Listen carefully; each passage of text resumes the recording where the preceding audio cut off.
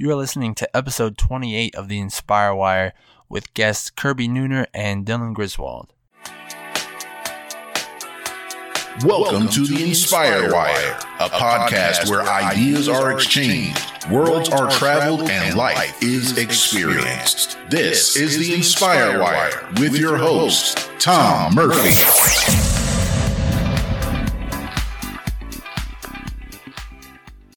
All right, guys, welcome to another episode of the Inspire Wire. I'm your host, Tom Murphy, as usual. If you guys are first listeners, welcome.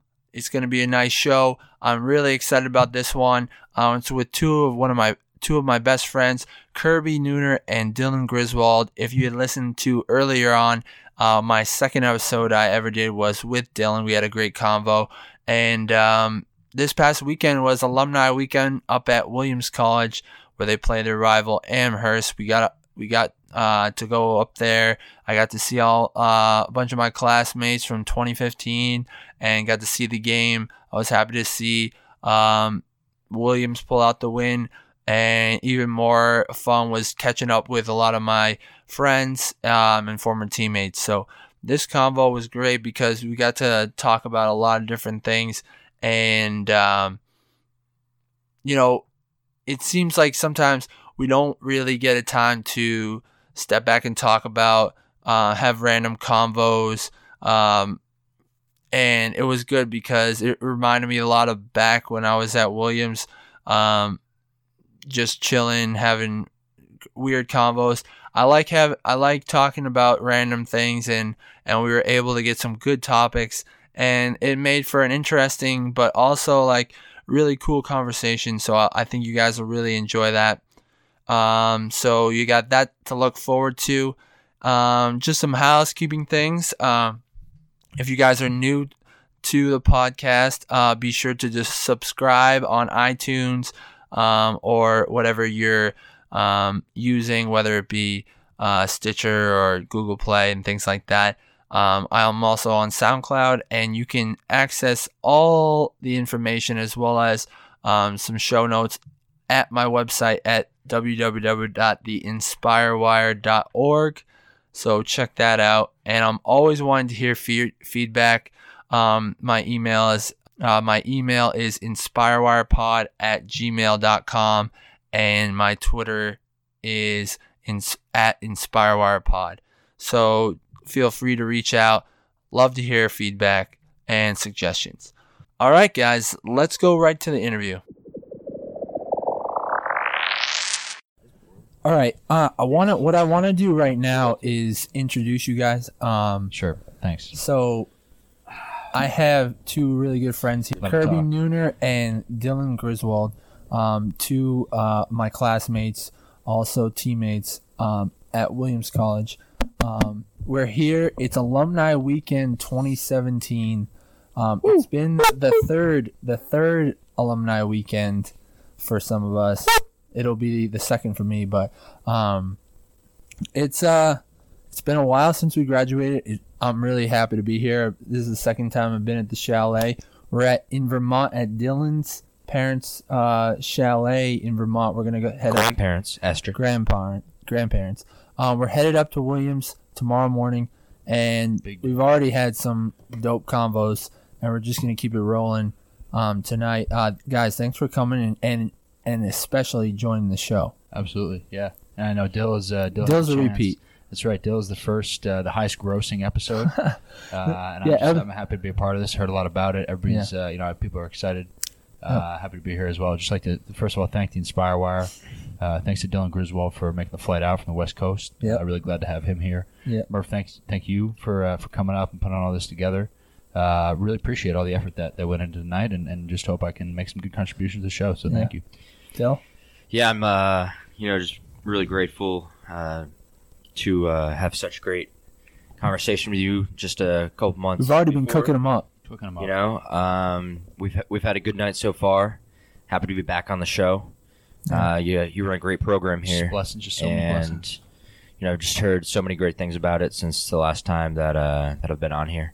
Yeah. And it's just it's been such a great time just over the last few hours, just really digging into some really difficult areas of conversation that aren't usually talked about in our culture. You know, there are often some taboo topics that, you know, one feels like, you know, cannot be brought up. Yeah, you know what I've noticed is when I've been working, you know, it's just like I work 8 to 5.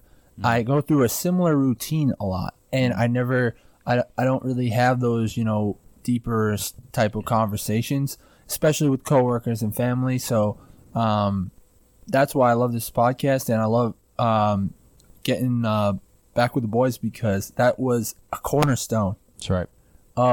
Just general random conversations. It got pretty wild, got pretty good. Cornerstone of life at Williams, of the liberal arts education that Williams takes so seriously. It's important to keep living it after you graduate. You know what I mean? Yeah. Murphy, you're absolutely right. I agree. It's hard to engage people in the real world. A lot of people walking around, walking past each other, right? Looking past each other, but not at each other, not trying to understand each other. People who agree, people who disagree. I happen to think that's something that's especially timely today. I expect that we'll agree and disagree on things throughout this conversation. 100%. Pumped to get started. So why don't you kick us off? Okay, so we got a couple of topics that we've been ruminating a little bit about. Sure. So we started the conversation off talking about, you know, we were in Spring Street, what is it? Cafe? Spring Street Market, SSM. Yeah. And we were talking about how a lot of what we're doing, you know, is derivative of a selfish. All our choices, whether it be to go and say whether you're choosing a job, whether you're choosing to marry somebody, having kids, all those things, is a derivative of, essentially, when you bring it down, a selfish choice. Now, that's debatable. What do you guys think? Well, Murph, you raise a topic, a question that's been debated, argued, questioned for the ages, ever since, you know, man was first able to speak, to communicate, forever, to fly, to walk, to run. The question has always been, what is the end of man? You know, what is man's purpose? And oftentimes, you know, maybe not often, but at the root of it, one can definitely and might continue consistently argue that all of man's ends are driven towards his own.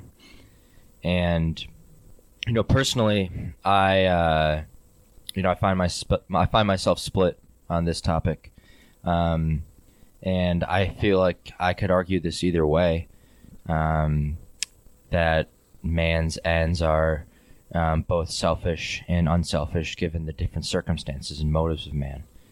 But, you know, the longer that I think about this, I feel that at its root, all of man's choices are rooted in self. And before I get into that, I want to give Kirby just a chance to state his Sure, I'll say position. A few words and we'll dig in. I think, Murph, really good question, and something that we struggle with all the time. I mean, you take a look at broader macro level developments, and you think, do people behave in their own self-interest only? Do corporations, do states behave only in their self-interest? And you step back from that and start to realize that maybe it's not individual interests that are most relevant, but maybe collective interests, and maybe by channeling self-interest maybe that's the way to best achieve kind of the common good. Something to think about. I think, like Dill, I come down on both sides of it. Examples of both out there today. I personally think that, you know, self-interest is not the most powerful thing. At the end of the day, I know Dill's got some theological basis for his thought. Mine is just more observational and kind of a personal thing. But I'm sure we'll dive into it a little bit more. Yeah.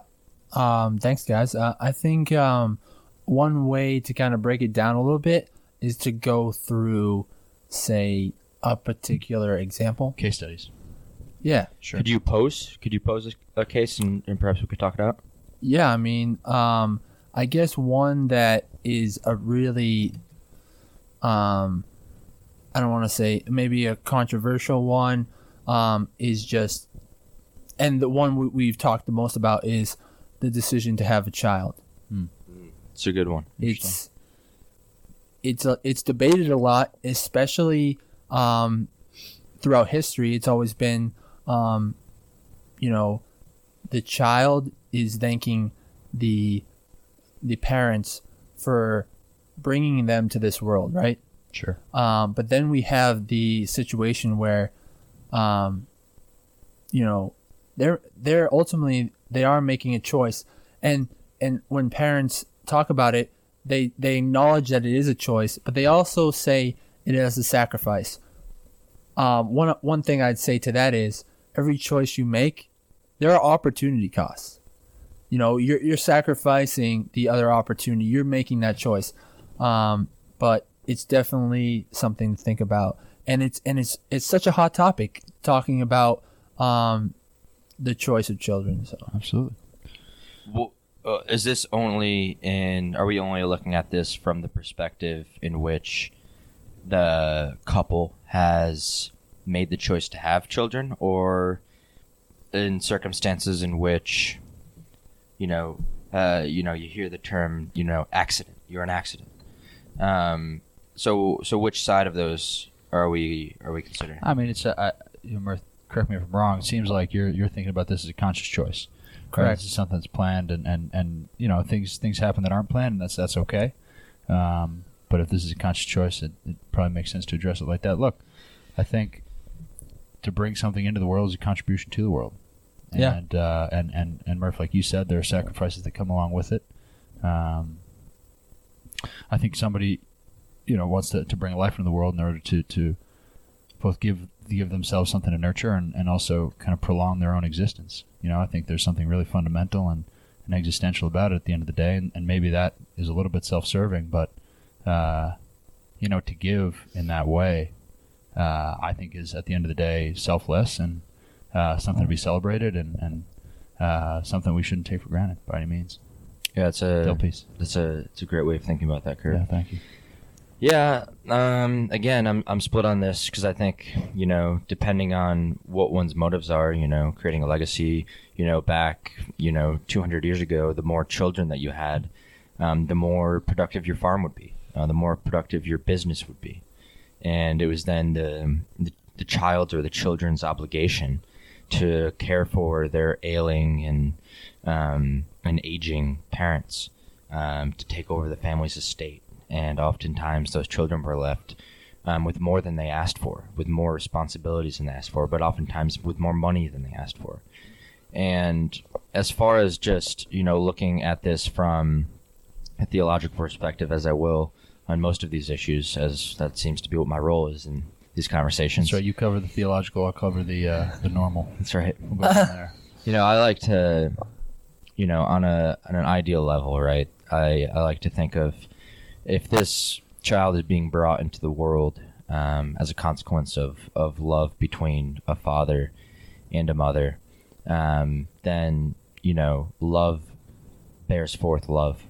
And, that a man and woman can unite and create is an image or representation of God the Father's love towards us, and represents God's creative power in order to create in the world. And I think that is something to be celebrated, both by the parents in bringing forth another life into this world, and ultimately is a means by which the child can then reflect that love back into the parents, just as we, the children of God, reflect that love back to the Father.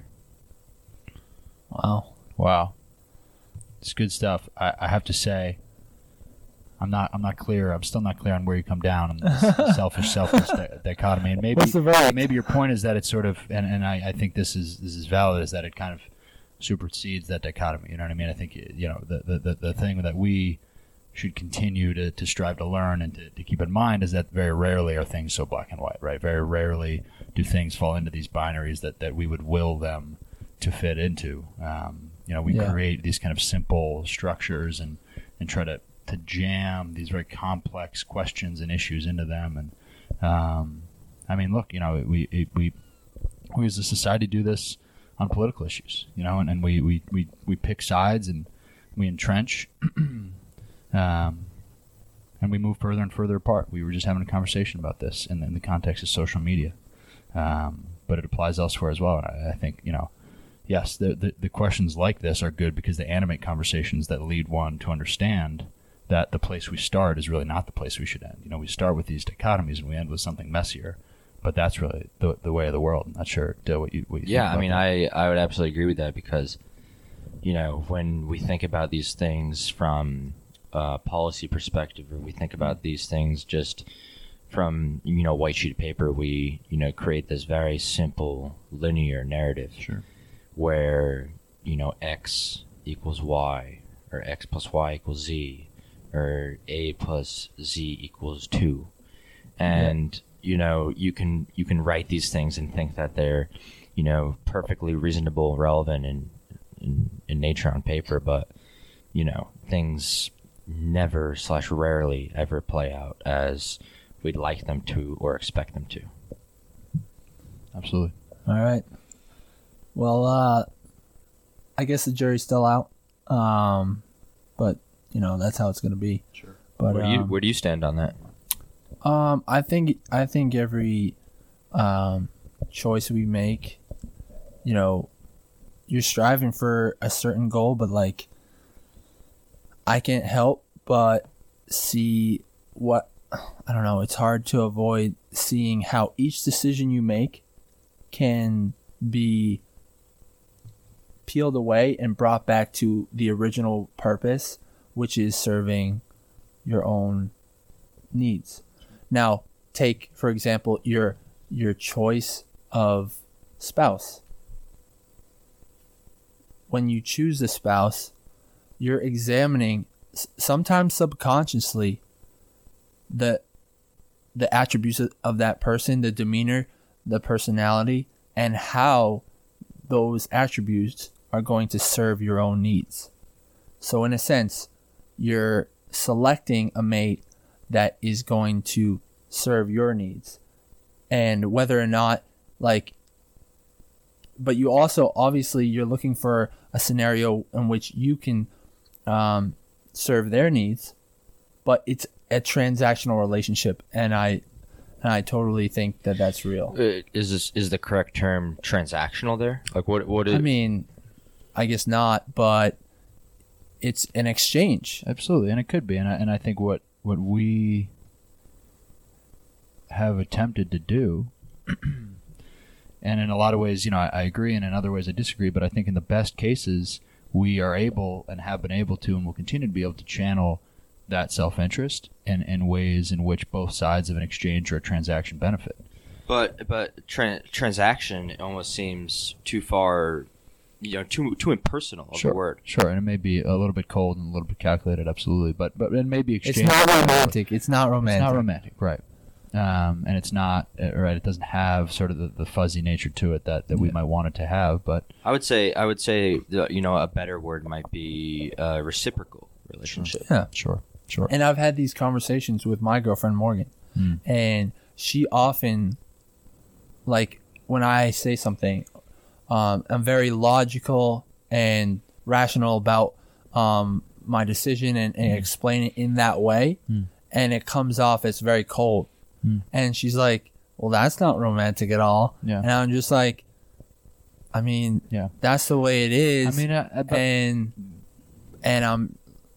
It's not. It doesn't have that romantic fairy tale that people like to think about, but it works. Is there a place for romance in our? Definitely, 100%. And in a relationship like Murph and Morgan's, which is a great one and one that we have celebrated for 9 long years, and wish them all the best and all their future endeavors. Nope. Thank you, guys. In a relationship like that, you two are in each other's own best interest, correct, in your own self-interest, and so that is such a prime example of a situation, of a relationship, of an arrangement in which you are getting exactly what you want, and so is she. And there are other relationships we can extrapolate that out, right? And we can make observations like that, and they're everywhere, or at least in an ideal world, they're everywhere. And when those situations break down, that is where we find conflict, right? When the reciprocity falls away. where there's an uneven distribution, and that happens a lot when some person's getting what they need, but the other person isn't. Yeah, I mean, you hear that as referred as, the 7-year itch in relationships, where the romance begins to fall away, and you gotta have a moment of clarity where you really are able to look at the relationship for what it is and for what it's not.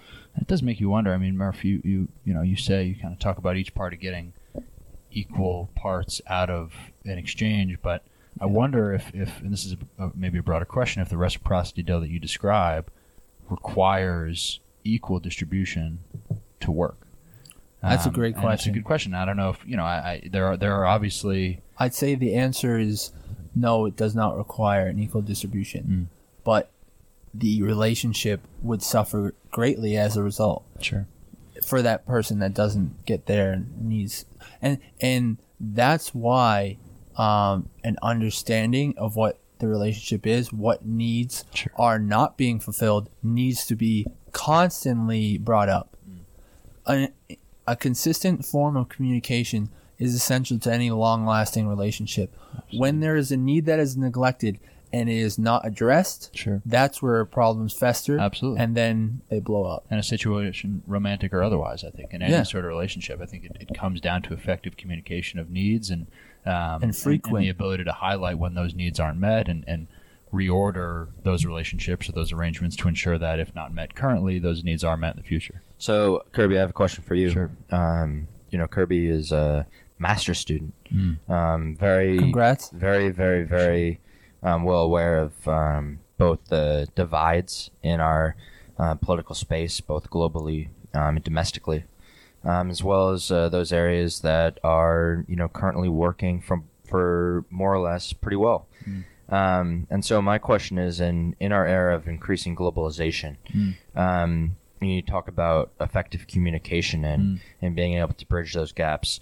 How do you see our increasing globalization function within that realm of communication, whether it be becoming more effective, or do you feel like that globalization is leading to greater divides? Sure. I think it's a good question. I think it's a timely one, and I think what often becomes problematic is that as we become more interconnected, as societies and nations and peoples have greater access to one another, they assume that connectedness to equal communication, and in fact it doesn't. And so as a result, what I think has happened is that as those channels of connection have proliferated, meaningful communication has in fact decreased. And so what we assume incorrectly is that as we have greater our ability to reach out and kind of expose ourselves or be exposed to other groups, be they other political parties or other ethnic or religious groups, we think that in doing so, in seeing these people, that it implies a communication and should mitigate these conflict dynamics. But in fact, what we've done is simply entrench further in our own positions. There's been a lot of talk lately about the effect of social media on polarization and on whether or not it can kind of tamp down these more hostile urges that we've seen out of our own political climate here in the States in the last calendar year or so. I do have hope that process of globalization and greater integration ultimately can lead to a more constructive and peaceful way of existence.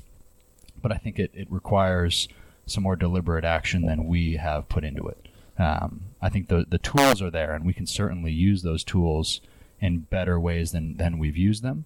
But like I said, it requires a more strategic and deliberate communication, and not just an assumption that flow of information automatically means greater understanding, greater communication.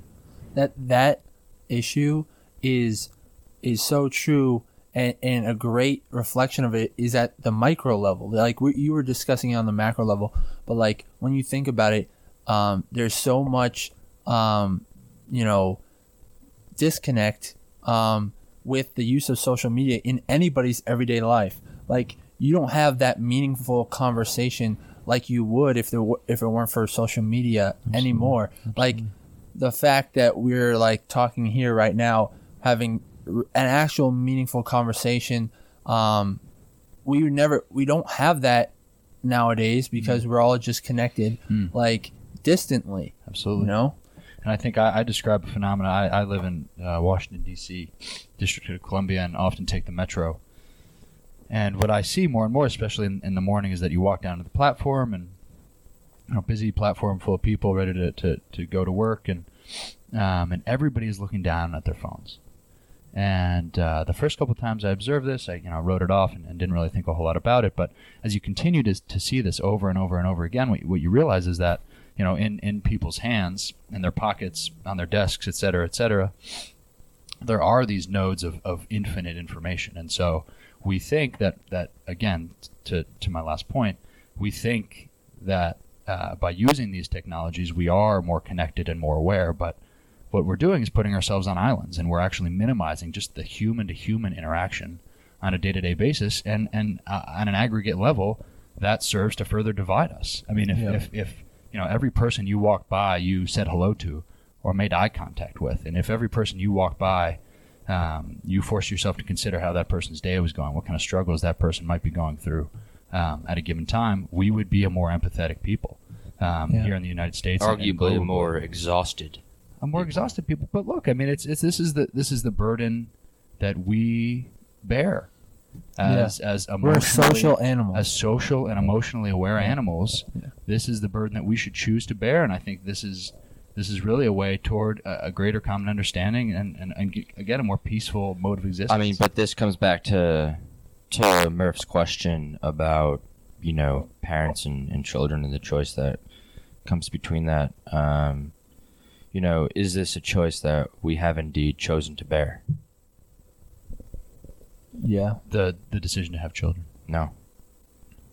You say that as emotional beings and social animals. Yeah, that this is a decision that we've chosen to bear. It's nature. It's an instinct to need a community, have a sense of purpose within a group.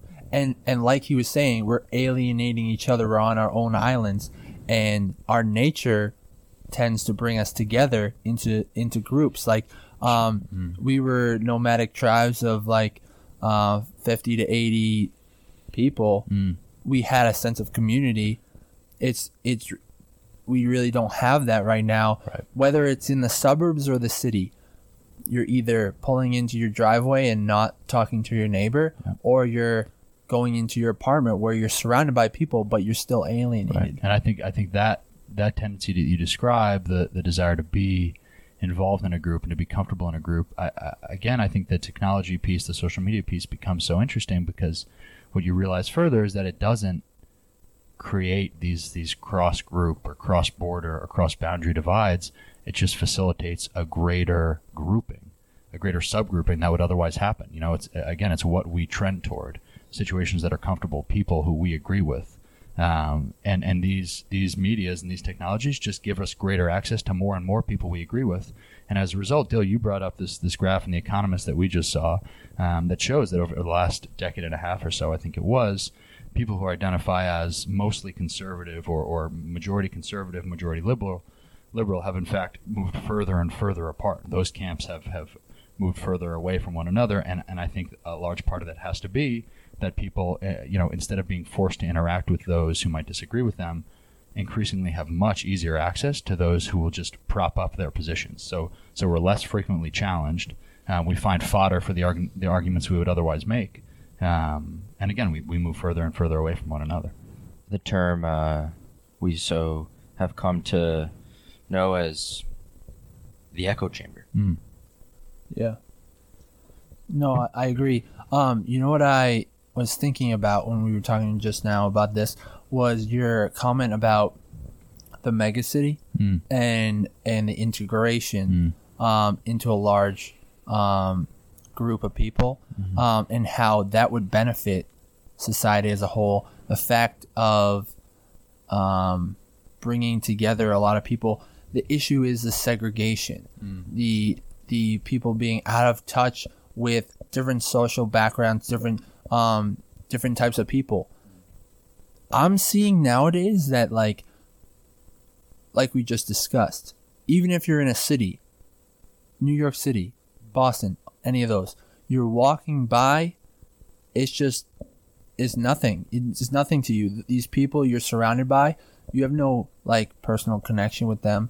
So how is a megacity going to transform that to where you're more aware, you're more tapped into, you know, the different things people are going through? Because I feel like regardless of where you are, even if it's a city, that city will segregate itself into, oh, this is the poor neighborhood. This is the, you know, it'll segregate itself and still create those divisions.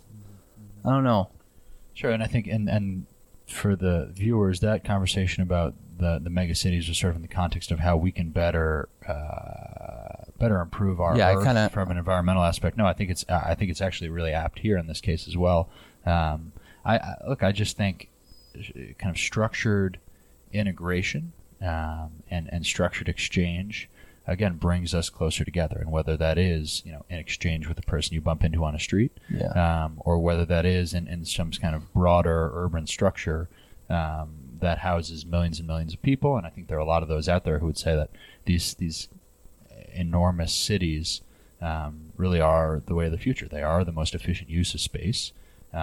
They are, in fact, maybe a little counterintuitively, but the way we can best protect the Earth, assuming that we can keep down harmful emissions and keep down some of the negative byproducts of cities, but that these are the direction in which we are moving, not only because of the environmental benefits, but also because of the social benefits. And there's something to be said for putting a lot of people on top of each other and making them figure it out. And obviously we wouldn't will any kind of engineered situation like that.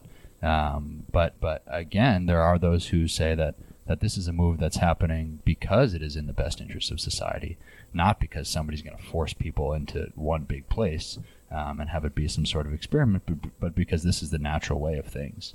And ultimately, because of, you know, insufficient resources, insufficient space, we will have no choice but to structure life that way. And it's an interesting concept. It's one that I don't know nearly enough about.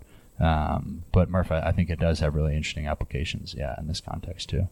And obviously, and you may be able to speak more to the environmental benefits, but those are just kind of an added bonus. Yeah, I mean, we don't have to get started on that because that gets dark. Sure, real quick. Sure, I'm more of a pessimist when it comes to that. Those who took the my senior SEM in environmental studies would know that I literally just chimed in every once in a while. Oh yeah, the apocalypse is happening and all that shit. But Murph's a big apocalyptic guy. We're trying to keep him a little bit lighter tonight. We'll see how we can do. Yeah. And I try to push back against that a little bit of hope. A little bit of hope. I mean, I'm all for positivity. You know, when possible. Like, I don't know, it just gets overwhelming. And you know, like a lot of the topics in environmental studies was focusing on remediation, geoengineering, trying to create a technological fix for the environmental catastrophes that are happening. Like, but for me, it seemed like too little too late.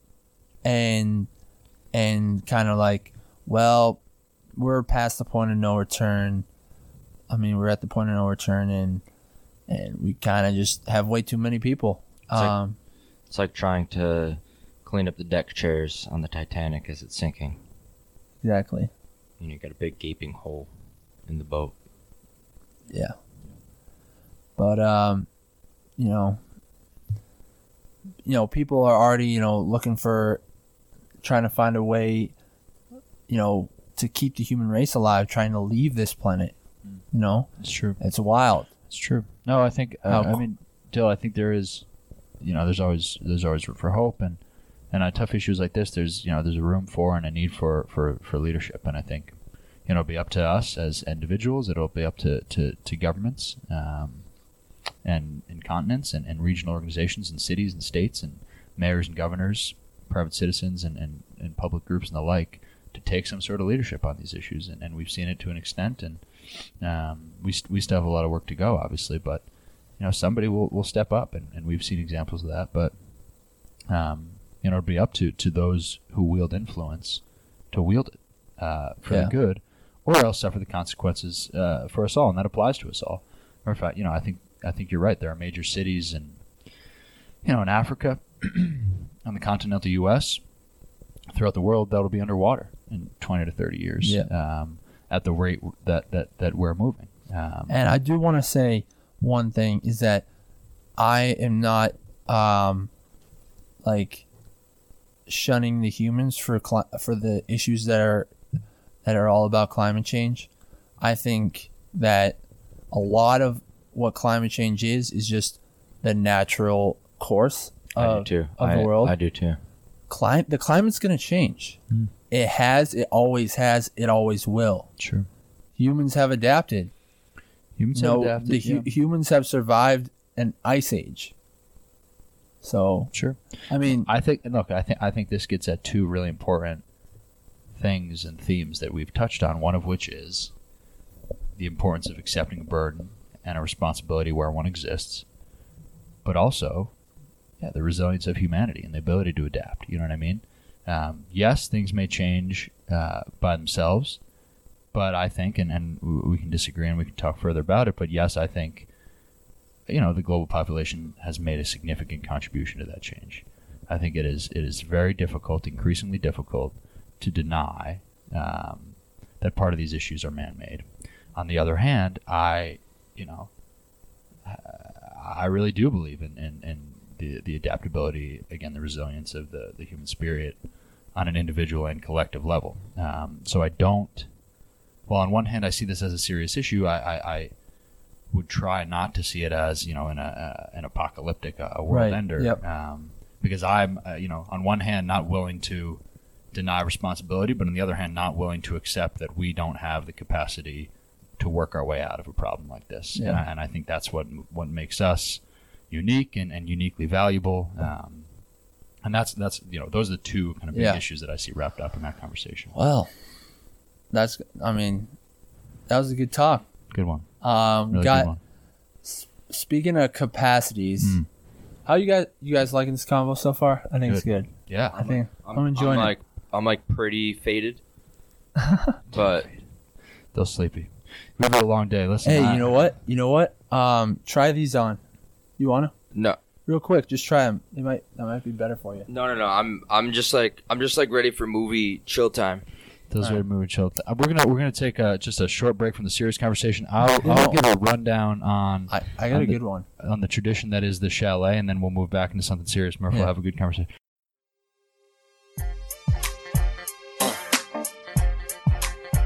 That's right. Reality check, you know what I mean? Street lights, eh? Wilmington, Vermont. Population 2675. Here in this little corner of Vermont. Again, the three of us were lucky to attend Williams College for 4 years, Northwest Massachusetts, the Berkshire Valley. Dylan and I met freshman year, and it was during that year the two of us ventured up here to Dylan's family's chalet for the first time. And tradition is that we come, we make a shepherd's pie, which we've already done and already consumed for the night. A delicious shepherd's pie with the help of Ashley Griswold. Shout out to Crash Ash. We come up here, we drink some beers, we catch up, and this week in particular has been a trying week for Dylan's in med school at Stanford. For those who don't know, does a little bit of homework, prays a lot, and this week Dill flew out to the East Coast, flew out to Washington.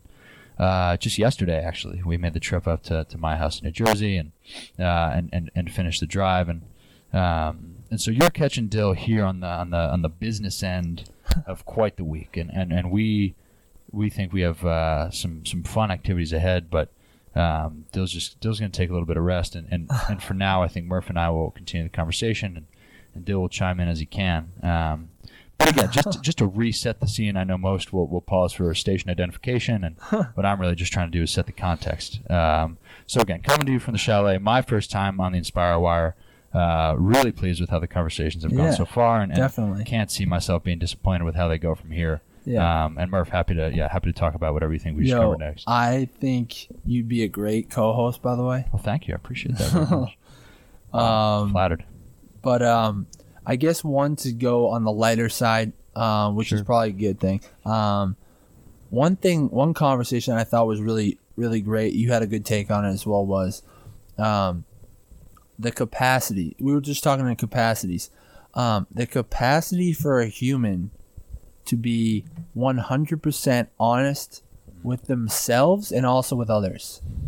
Probably one of the hardest things. It's difficult, and I think, and I hope I didn't cut you off. No. Feel free to cut me off, but yeah, I mean, I'm lucky enough to be sitting here tonight with two of my best friends in the world, and I commented to these guys earlier, and I've been blessed with some wonderful relationships in my life. You know, a great family, great friends, just a lot of love, and it dawned on me recently that.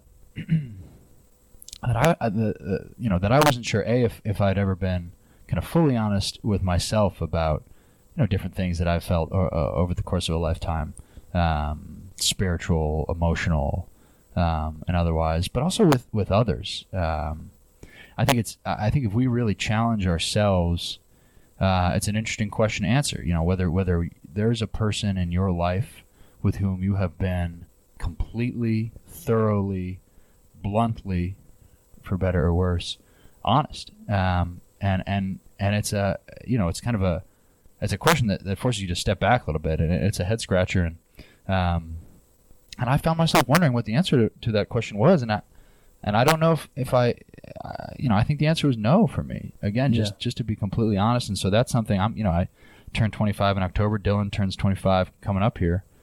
And I was 25 in September. That's right, Murph. Not too long ago. That's right. The baby over here. Happy belated, Murph Sauce. Thanks.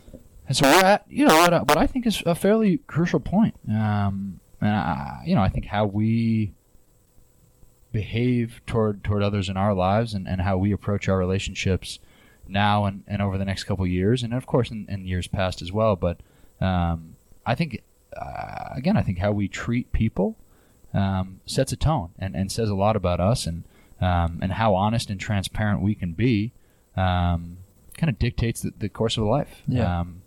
And so I personally, and again, something I was telling these guys before and something I'm happy to share on air here, I personally am trying to start something called radical transparency. Yeah. Where I'm, with people I'm close with and within reason, obviously, but where I just, I share more. I'm more upfront about my feelings and love the my idea. Thoughts on issues and on my emotions, and those closest to me will probably tell you that I've been. They gotta have thick skin. Exactly. You gotta have thick skin, and for my part, I need to be willing to get some of that out there a little more, and to start some conversations that I might have otherwise avoided.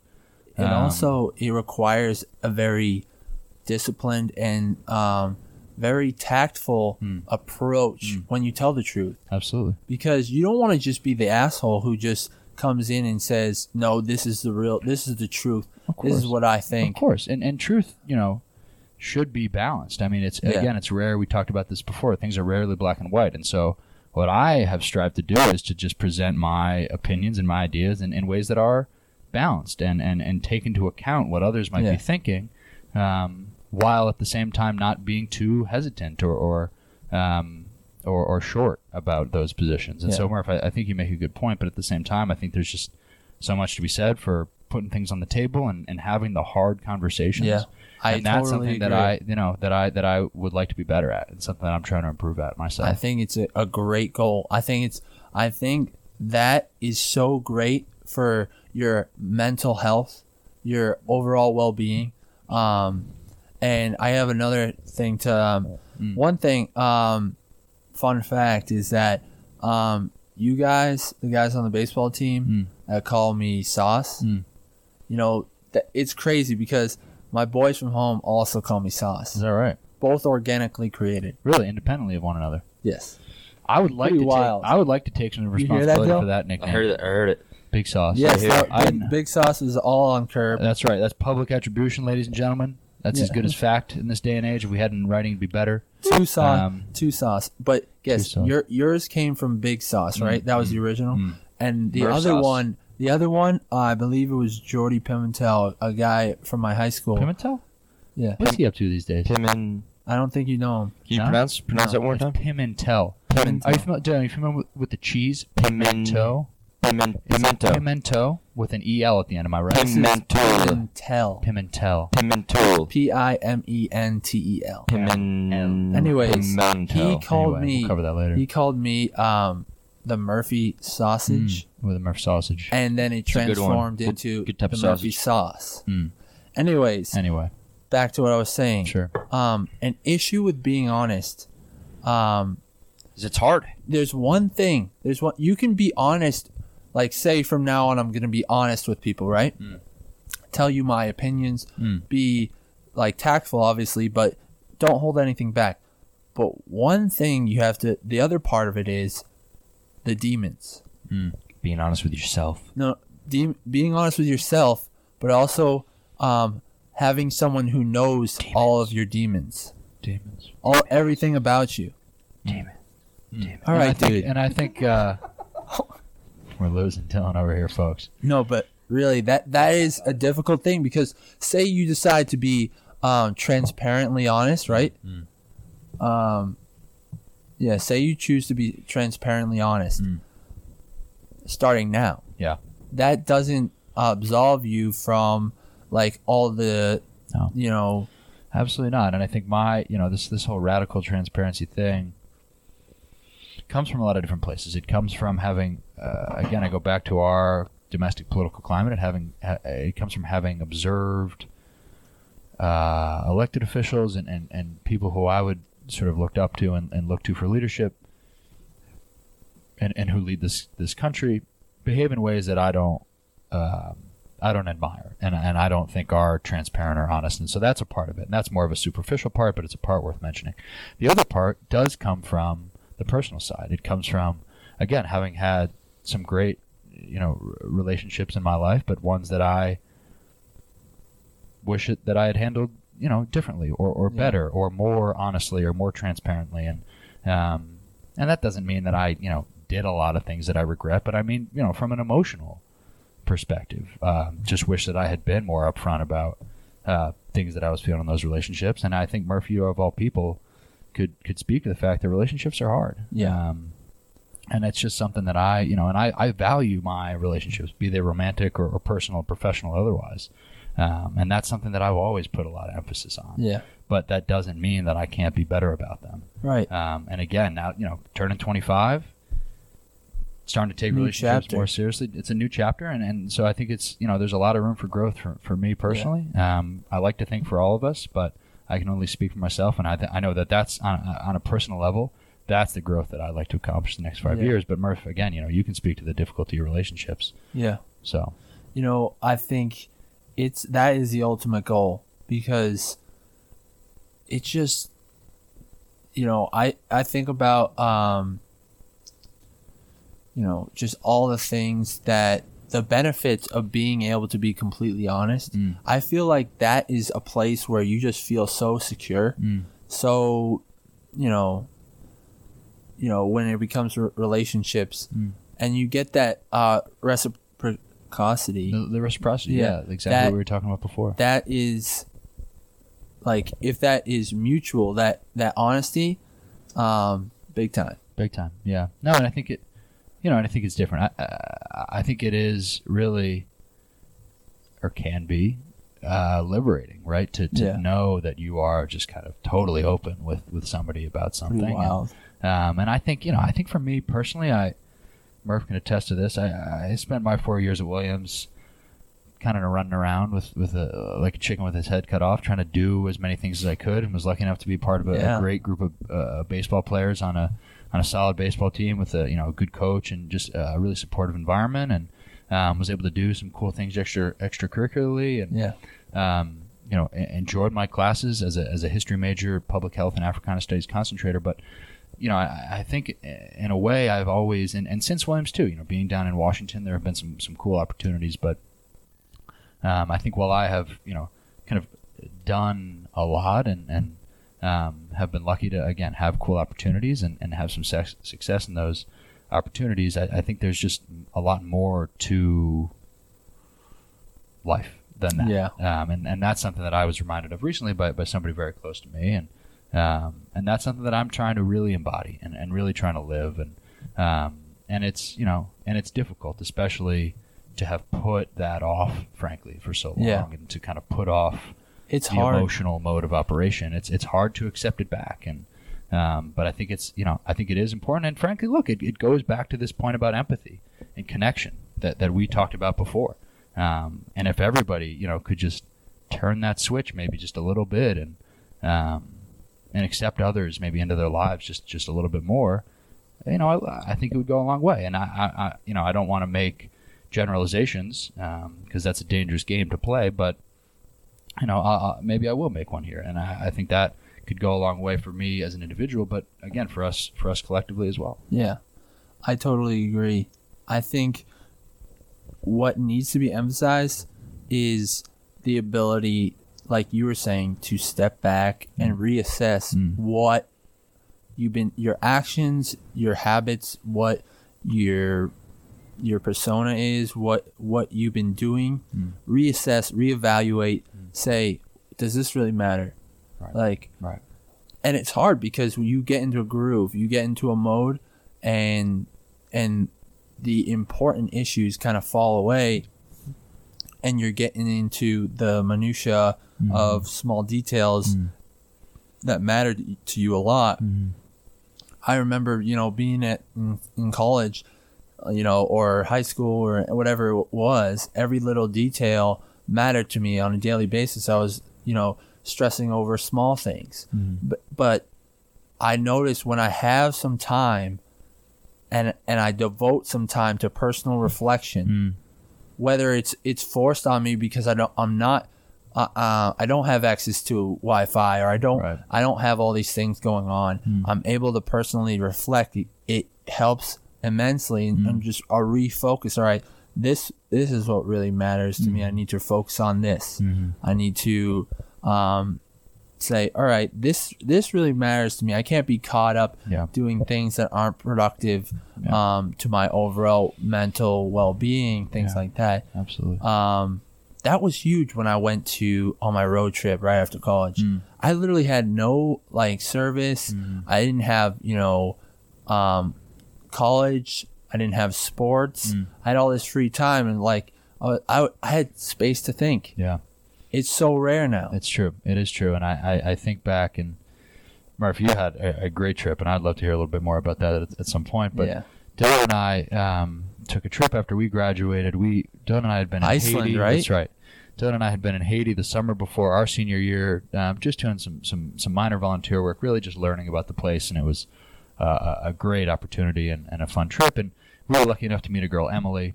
That summer, we went after graduation, spent some time with Emily and her family outside of London. Oh, yeah. Just a great and loving and warm and faithful family, and we loved our time with them, and we hope to see them again soon. But while we were there, we took some trips, and Dylan is deeply religious, a really Catholic guy. So everywhere we went, Dylan would have to find a church. Yeah. And so, of course, for me, I'm kind of exasperated by this, and it's like, fucking Dylan, got to go find a church, got to find a mass, right? Classic Dylan. But I understood it, and as somebody who is personally not as religious, not raised in any organized faith, I understood that it was something that I maybe didn't understand. I recognized that I had my own limitations, and this is something that was important to do, and so I would ride my bike or walk the extra mile or take the bus across London or wherever the case was so that Dale could find his church. And what I realized during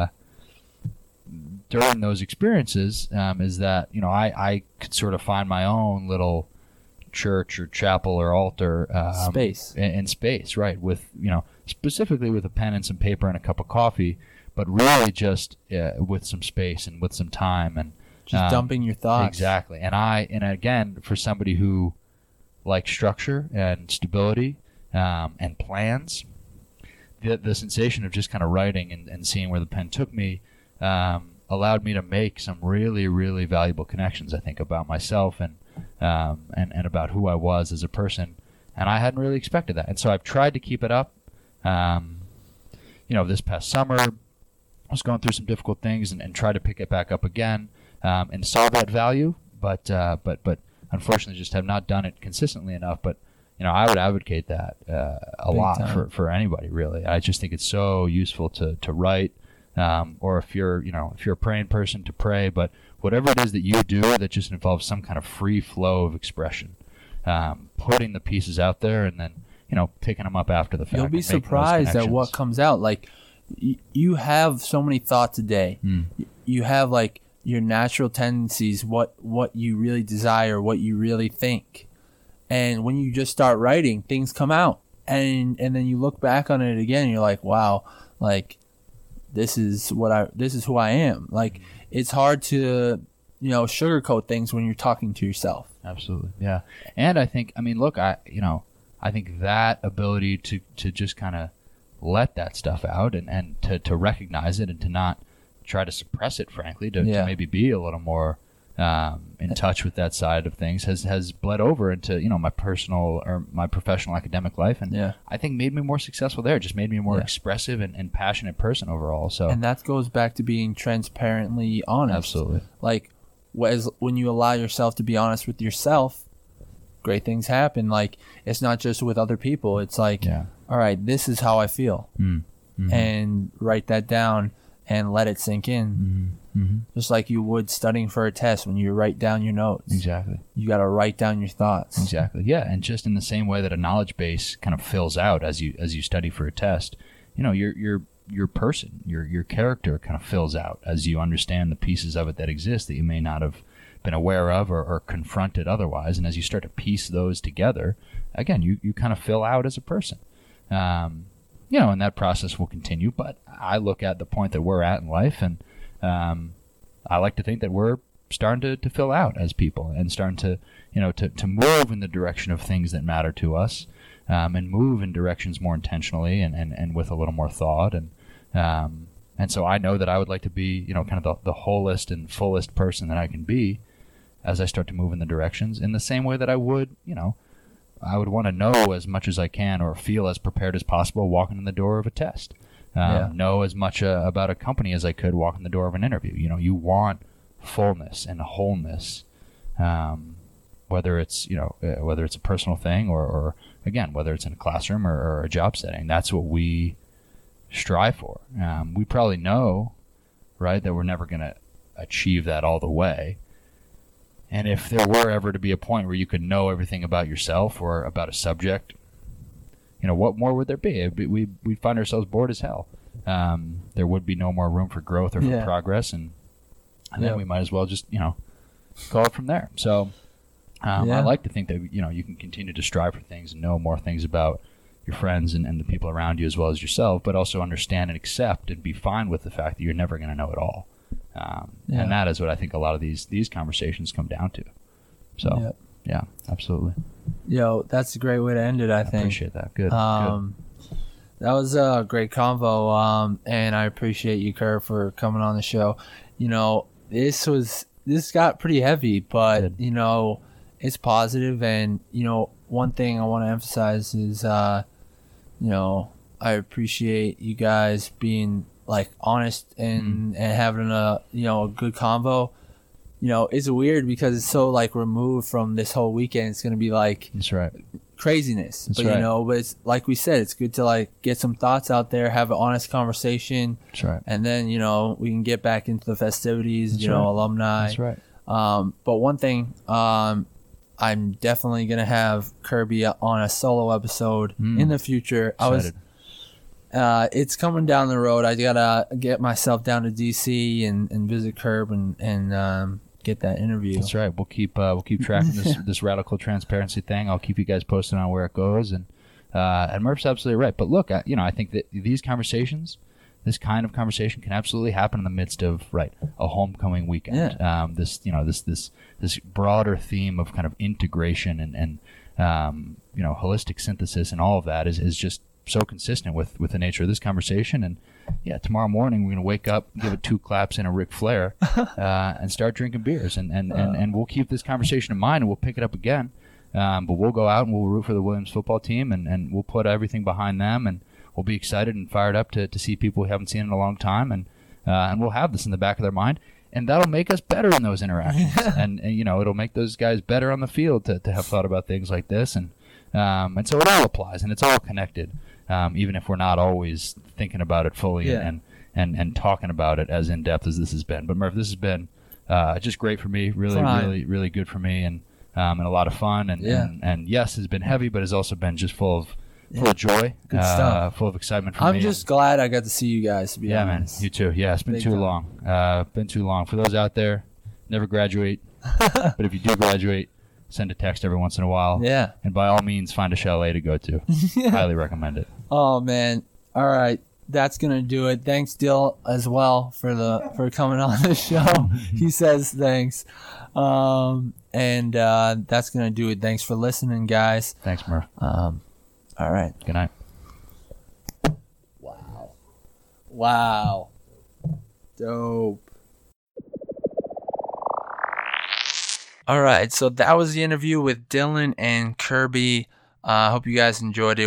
It was really fun convo, and I love having conversations with them because there's no boundaries. Like, you can really just think of anything you want to talk about, and we can be a little silly about it, but also like seriously talk about anything. So that was really cool. I really enjoyed the part about talking about the possibility of being totally honest, whether it be with other people and yourself, and how rare it is, because it's true. I mean, it's very difficult, even being honest with yourself. Like, your mind always likes to play tricks on you to kind of, whether it be cope with things or justify things. So, and, getting in the habit of being honest with yourself and others is something that I believe is hugely beneficial for your mental and physical health. And part of that we kind of discussed was writing stuff down, because a lot of times when you're just you're writing in your journal, you're writing something, what you're really thinking kind of comes out naturally, and you're not like putting you're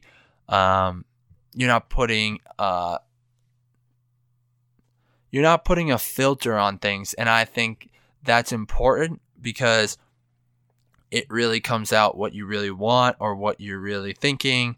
And then you look back on it, it's like, all right, that's the clarity that I want. It also is a good stress reliever. You get all your thoughts out, you dump them out. You get to kind of take a step back, breathe, and just like let your thoughts go, instead of just holding it all in and going throughout your day, your routine, and you don't really get a time to say, all right, what am I thinking right now? What am I doing? Things like that. So really cool. I think all of the topics were really cool, and I'm hoping to have another conversation like that in the future.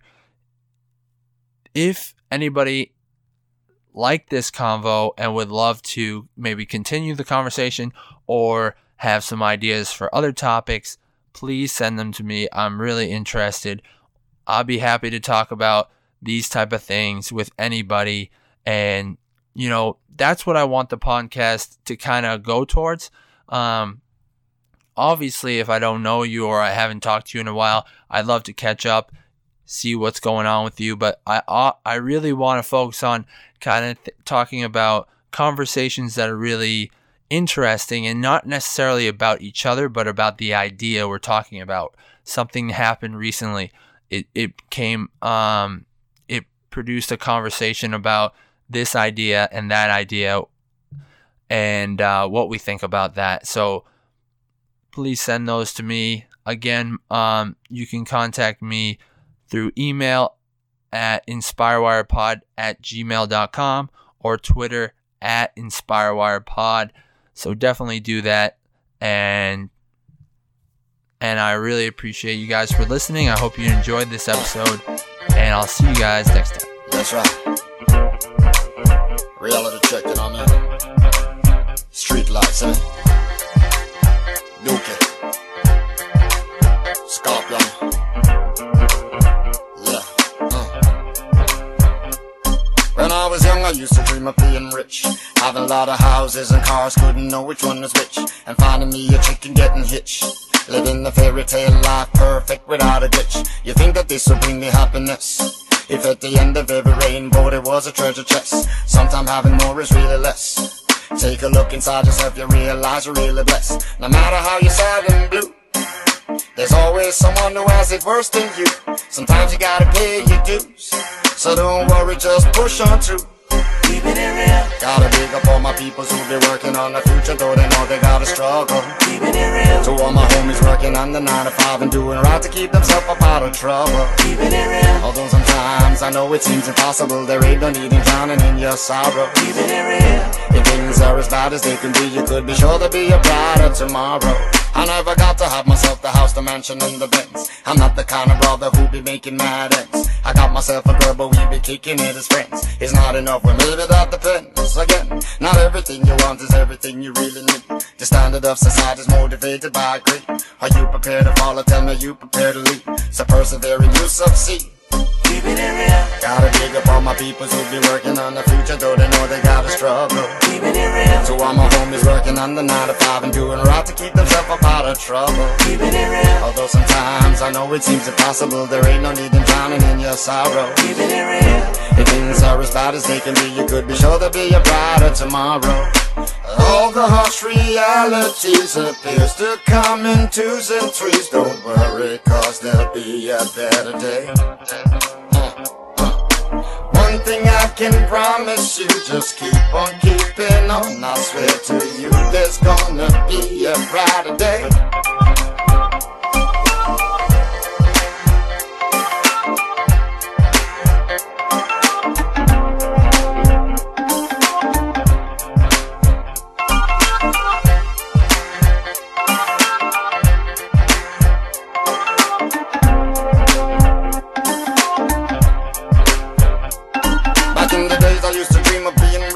Having a lot of houses and cars, couldn't know which one was which. And finding me a chick and getting hitched.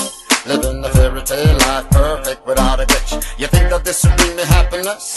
If at the end of every rainbow there was a treasure chest. Sometimes having more is really less. So take a look inside yourself, you realize you're really blessed. No matter how you're sad and blue, there's always someone who has it worse than you. Sometimes you gotta pay your dues.